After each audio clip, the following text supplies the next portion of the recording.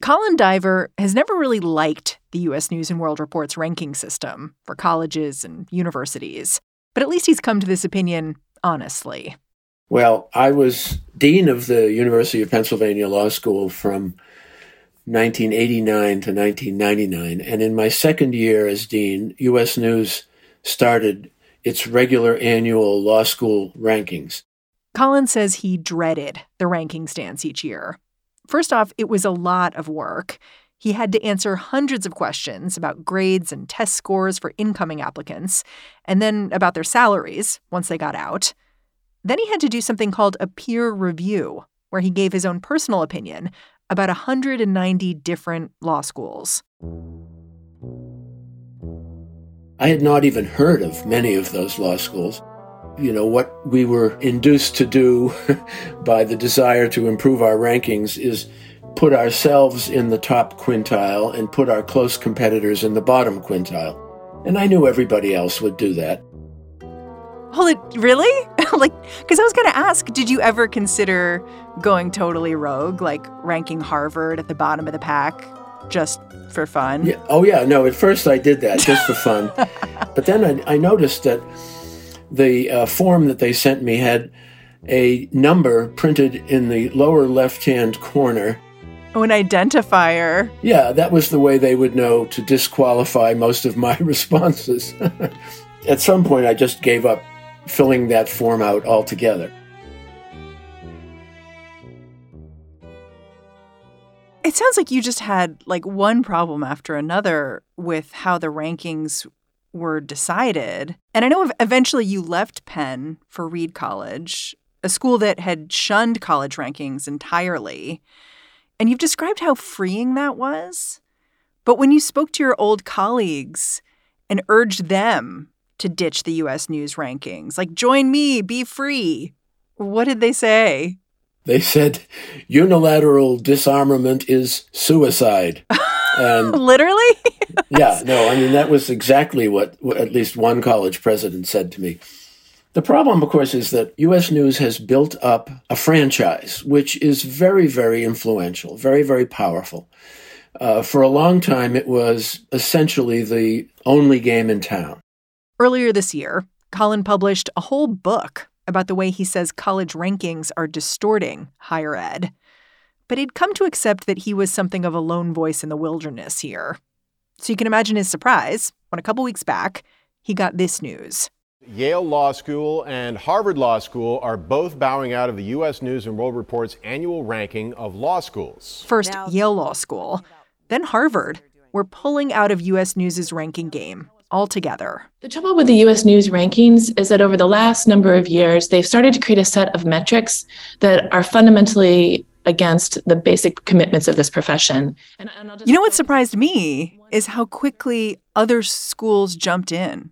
Harvard and Yale were we're doing this. And then within 6 days, 2/3 of the top 14 law schools in the country, according to U.S. News and World Report, decided they would no longer participate in the rankings from U.S. News and World Report. Right. It triggered a parade of virtue. And one of my friends said, I guess having a conscience is contagious.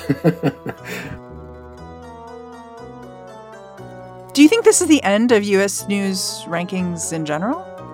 Well, it could be if this cascade continues. Today on the show, why some of the country's top law schools decided to pull out of U.S. News's influential ranking system. Our colleges, next. I'm Mary Harris. You're listening to What Next? Stick around.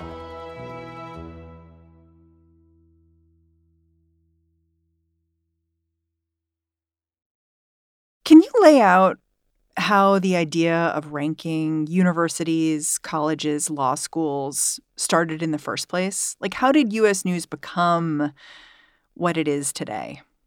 Well, the idea actually goes back over a century. There were some ad hoc one-off rankings back in the early 1900s that were a reflection of various desires. For example, a group of graduate schools wanted a ranking of undergraduate schools so that they would know whose students they should admit. And they actually asked the U.S. government, the Bureau of Education, which is the predecessor of the Department of Education, to prepare a ranking of undergraduate schools, which then got leaked, and the schools raised holy hell about it. And President Taft decreed that it would no longer be publicly available. God, it just shows how much we humans love sorting. Like, we're constantly looking for ways to sort people and things. Yeah.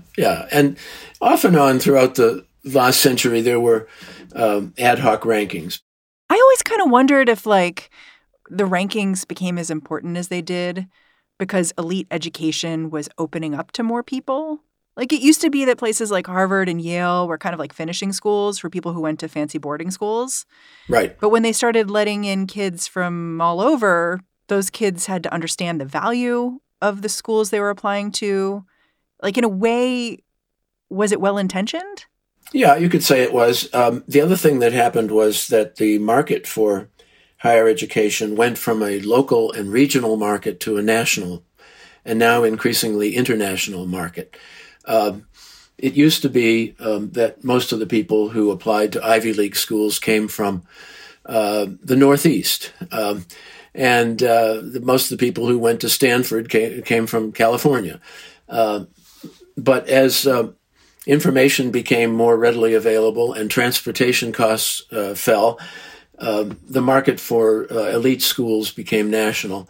And arguably it became more important to have a national source of information so that somebody in California could choose among Ivy League schools or somebody in Massachusetts could choose whether to go to Stanford.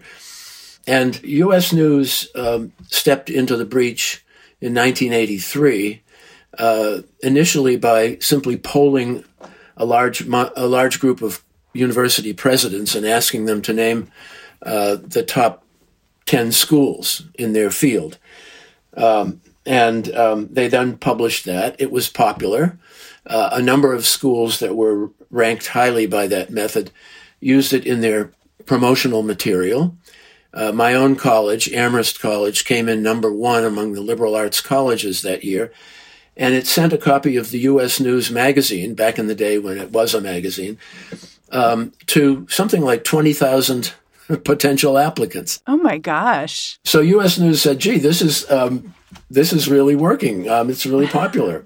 And besides, we don't have to advertise our services because all these colleges are going to do it for us. So this is like a symbiotic relationship. It's good for the magazine. It's good for the universities. Everybody's happy initially. Yeah, but of course, a lot of the schools weren't happy who weren't ranked at the top. But I'm sure at the beginning, maybe it was, sour grapes. Sour grapes, yeah. And initially, U.S. News only ranked the top 25 schools. So it's like the rest of them didn't exist. Yeah, but at least they could feel as though they weren't being discriminated against, except to the extent that they weren't included in the top 25. Today, U.S. News ranks 1,500 colleges. That is far too many to rely on word-of-mouth recommendations. So instead, the magazine developed a statistical ranking system, incorporating test scores, grades, and class sizes. Yeah, and spending and all that stuff. And that, they claimed, made it much more scientific, much more objective. It wasn't just a kind of a beauty contest or an opinion poll. I get the sense you disagree with that, though. Well, I don't like the beauty contest part of it either. As I told you, I think that the college presidents and deans don't know nearly enough about the hundreds of schools in their category to be able to confidently rank them. Statistical ranking does something else, too. It gives the whole project an air of certitude. It makes one magazine's opinion seem like a fact. But the way the magazine acquires the information that it feeds into its statistical model has always been dubious. Universities self-report. And this has led to one controversy after another. Just last year, a former dean at Temple University was convicted of lying about the number of students who took an entrance exam prior to being admitted to Temple's online business school. He got sentenced to 14 months in federal prison for that scheme. This spring, top-ranked Columbia University ended up embroiled in one of these false reporting messes, too. I asked Colin if any of these controversies stuck out to him. Well, I think the Columbia one does because it involves the most visible, prominent, prestigious school of all the schools that have gotten caught. It also stands out, frankly, because there was an internal whistleblower, namely a professor of statistics in their mathematics department, who, of course, had tenure because he probably would have been fired for doing what he did if he didn't have tenure, and who took the trouble to do research. And he looked at all the internal documents that he could get his hands on and compared the data that Columbia reported in its internal documents to the data that they submitted to U.S. News, and found that there were huge discrepancies. New at 5, Columbia University has dropped to number 18 on the latest best colleges list from U.S. News and World Report. It comes after the Ivy League school admitted that it had submitted inaccurate data in earlier years. Last year, Columbia was ranked second behind Princeton University. U.S. News. Yeah, I mean, you really don't have to be doing something illegal to game the system. Like my alma mater, University of Pennsylvania, they did something a little sneakier a few years back. They upped the number of people they were admitting early decision to the undergraduate school, and it made their general admissions numbers look more selective, and they just kind of cruised up the rankings. And I think it was kind of seen as smart at the time. Yeah. I don't know. You're a college administrator. You'd know better than me. Yeah. Well, I mean, that's correct. There are various kinds of gaming of the rankings. The Temple Business School is at one end of the spectrum. That's outright lying. And I think a lot of people do that, frankly. It's very hard to catch them, but a lot of people must do that. Much more common form of gaming is the example you give, which is you change your practices or your policies so as to improve your score on a ranking measure, even if it isn't something that you would otherwise do. In fact, it may be something that actually undermines your values or your academic quality. And that example of the dramatic increase in the number of students admitted through binding early decision. What that does, of course, is it drives down your acceptance rate because you're only accepting people who have committed to coming, and it drives up your yield rate. But what it also does is it favors rich applicants because poorer applicants, even middle-income applicants, can't afford to commit to a school until they've had a chance to see what other schools will offer them in financial aid. Part of what I think is interesting about the law schools who've dropped out of the rankings just in the last month is that part of the logic for dropping out involved some of the gaming of the system and how that played out over years. Like one of the metrics that U.S. News used to judge law schools was employment of graduates. And the problem was that sort of incentivized graduates to go to big firms, and some schools started employing graduates themselves. So it looked like their students were getting jobs when they weren't. U.S. News comes in and says, okay, we're going to fix that. And they sort of tightened up this loophole. But then the law schools said, when you do that, then that makes it look like these people we've given fellowships to go be public interest attorneys rather than going to big firms. It looks like they're unemployed. It makes us look worse. And it's this kind of interesting, you can see how the loopholes and trying to fix the loopholes gets problematic after a while. Yeah, it does. And that's a good example. For years, the law school rankings were based heavily on employment rate of graduates. And as you say, law schools gamed that system by creating phony jobs or very short-term jobs to hire their unemployed graduates. Well, then the American Bar Association, which is the accrediting agency for the law schools, cracked down on that. And then the law school rankings incorporated the American Bar Association data. But as you say, then schools that try to foster public service careers through fellowships and so forth got penalized for it. These law schools dropping out all at once, was it coordinated at all? Like, was there a vision behind it? Well, the antitrust lawyers are already writing articles about whether there's an antitrust violation here. Really? Yes. And apparently there might have been if these deans actually got together in a smoke-filled room and said, let's agree amongst ourselves to boycott the U.S. News rankings. I doubt very much that happened. I'm quite sure that it didn't happen. But they all have the same view of the rankings. They all would love to get out, but they're afraid of doing it on their own. So as soon as one of them, breaks the ice dam, then the rest of them follow. Some would call that groupthink. Yeah, well, it's a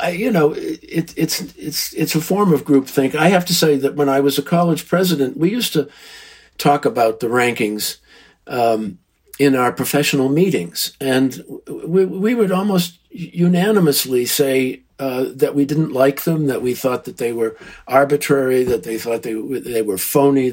We complained about the fact that we all felt that if we were honest, we were going to suffer by comparison to the dishonest competitors. It's like playing in a rigged game. And so I'm sure the Harvard and Stanford and Columbia and Berkeley and so forth were delighted when Yale took the step it took. After the break, what Colin would prioritize if he was going to overhaul the whole system.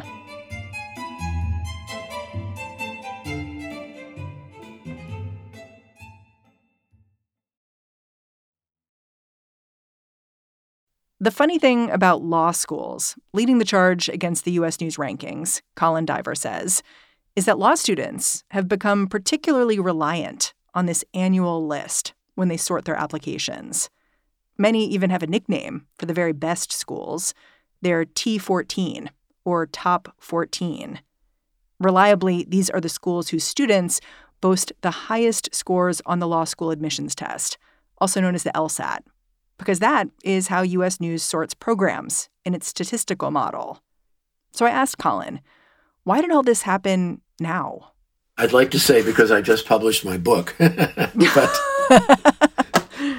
But the fact is that there have been published criticisms of the law school rankings and the university rankings just about as long as there have been rankings. So I do think that one theory that's been expressed, which is plausible, is that the law schools that are intent on maintaining socioeconomic and racial diversity are anticipating that the Supreme Court in the spring of 2023 is going to declare racial preferences in admission unconstitutional and illegal. When that happens, these schools are going to be concerned about how they can achieve the degree of diversity that they care about. So perhaps the law schools have been feeling as though they will be trapped if they're still subject to the U.S. News ranking formula that privileges high LSAT scores, for example. They will be trapped into essentially admitting lily-white classes, and they don't want to do that. Explain how that works. Like, how would the rankings influence admissions and interact with affirmative action? Well, to the extent that your ranking as a law school depends on having an entering class with very high LSAT scores. The sad reality of education in America is that most of the people with high LSAT scores are white and Asian and not Black and Hispanic. If you're feeling the pressure to score well on the rankings and to maintain your rankings, then your admission office is going to feel the pressure to put the, let's say, Black or Latino applicant with a low LSAT on the wait list rather than admit them. Now the question is what withdrawing from the U.S. News rankings is going to really mean. Because while law schools can refuse to answer the magazine's questions, it's not like they'll get left off the list entirely. Instead, as they've done in the past, the magazine is likely to plug in its own data. Usually, that'll drop a school down a few rungs on the rankings ladder. So if these rankings are just going to keep chugging on anyway, is there a way to make them better? I get the utility of them. As a consumer, the idea that you can make a simple list of the best colleges, it's almost a relief. And Colin says that's the problem. Yeah, it promises to simplify what is a complicated decision. And as I've said often, this is, the decision of where to go to college, or for that matter, where to go to graduate school, is one of the most important, consequential, complicated decisions you're going to make in the first half of your life. And it shouldn't be simple. It should be complicated. And you should do your homework. There are several rankings that rank schools by social mobility, which is to say, what percentage of your students come from lower income or lower and middle income groups, what percentage of them actually graduate, and what percentage of them end up making postgraduate incomes that are higher than their family income when they attended college. Who's number one on that list? State colleges like the City University of New York and the California state schools, mostly public schools that have good programs but admit very high percentages of lower income students. And there are an outfit called Third Way has recently published a social mobility ranking. And it's fascinating to look at it because, the top schools are schools from the City of New York system and the Cal State system. And the Ivy League schools are ranked around 1800th. That is really interesting. I saw this statistic that caught my eye this weekend as I was getting ready to talk to you. It looked at kids from New York City and where they end up in high school and college. It compared kids who go to Horace Mann, a really elite private school, costs tens of thousands of dollars a year. About a third of those kids end up in the Ivy League once they get out. But if you look at Stuyvesant, also a very elite school with comparable test scores and everything, most of those kids are ending up in the SUNY system, the public system. And it made me kind of realize that elite schools are a little bit back where they started as finishing schools for elite kids and super achievers. I mean, the elite schools want to be elite. Let's face it. And one of the ways they want to be elite is by having very, very high rankings, as long as rankings exist. Another way they want to be elite is to generate gigantic amounts of money, not only by admitting students who will pay the full tuition and charging very high tuitions, but also by admitting students whose parents will make donations to the school, and students who will graduate and go on to very high-paying, financially rewarding careers, and then give back to their alma mater. The top schools are spending, most of them, well over $100,000 per student per year on what they're producing. Whew. This is not what they're charging. This is what they're spending. Wow. And these schools don't want to give up on that. They just don't. People talk about higher education as an arms race, but the arms race that the U.S. and the Soviet Union engaged in was a race to have more missiles. It wasn't to spend more per missile. But in the higher education, the arms race is not to have more students in your entering class. It's to spend more per student. For example, over the last 20 years, most of the elite schools have doubled the amount they've spent per student. Imagine a world in which they doubled the number of students that they educated instead. but the rankings would punish them for doing that. You know, when I'm feeling really cynical, I look at what just happened with the U.S. News rankings, with these very privileged universities, law schools pulling out. And I wonder a little bit if those places have basically gotten all the benefit they can out of these rankings and are now walking away. Well, it doesn't explain the holdouts. For example, the University of Chicago Law School has announced that they're not going to pull out of the rankings. And I think this year they were ranked number 3. They have traditionally been ranked around 3rd or 4th in the U.S. News beauty contest. They see number 1 in their sights. They see number 1 on their sites. And I know people at the University of Chicago, and they believe, honestly, they believe that they are the best law school in the country and that they have never been given the credit that they deserve. And I think they feel as though, okay, so Yale and Stanford, which are ranked ahead of us, have now pulled out. Maybe they'll get punished by U.S. News, and ta-da, we'll get launched up into number 1. I believe the deans who have pulled out. I know several of them. And I believe them, that they actually believe that the rankings undermine their ability to serve the cause of justice and the public good. And God bless them. They're acting on their beliefs, I believe. But they're taking a risk.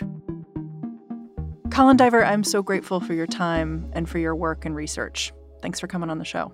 Well, it's been my pleasure. Colin Diver is the author of Breaking Ranks: How the Rankings Industry Rules Higher Education and What to Do About It. He also teaches law and economics at the University of Pennsylvania. And that's our show. If you're a fan of what we're doing here at What Next, the best way to show some support is to join Slate Plus. It's our membership program. It gets you all kinds of great stuff, including all access to Slate.com and ad-free podcasts like this very podcast you're listening to right now. The way to join is to go on over to slate.com/whatnextplus right now. What Next is produced by Elena Schwartz, Carmel Delshad, and Madeline Ducharme. We are getting a ton of support right now from Anna Phillips, Jared Downing, and Victoria Dominguez. We are led by Alicia Montgomery and Joanne Levine. And I'm Mary Harris. I will be back in this feed bright and early tomorrow. I'll catch you then.